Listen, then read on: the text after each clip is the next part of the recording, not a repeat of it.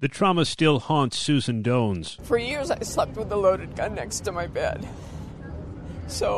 And I live in a fortress. She and other women victimized by NXIVM founder Keith Raniere testified to what acting U.S. Attorney Seth Ducharme called appalling crimes. Raniere really, twisted people's trust in their need to find some meaning and hope in their lives in just the most insidious and devious ways. The judge imposed a sentence of 120 years in prison.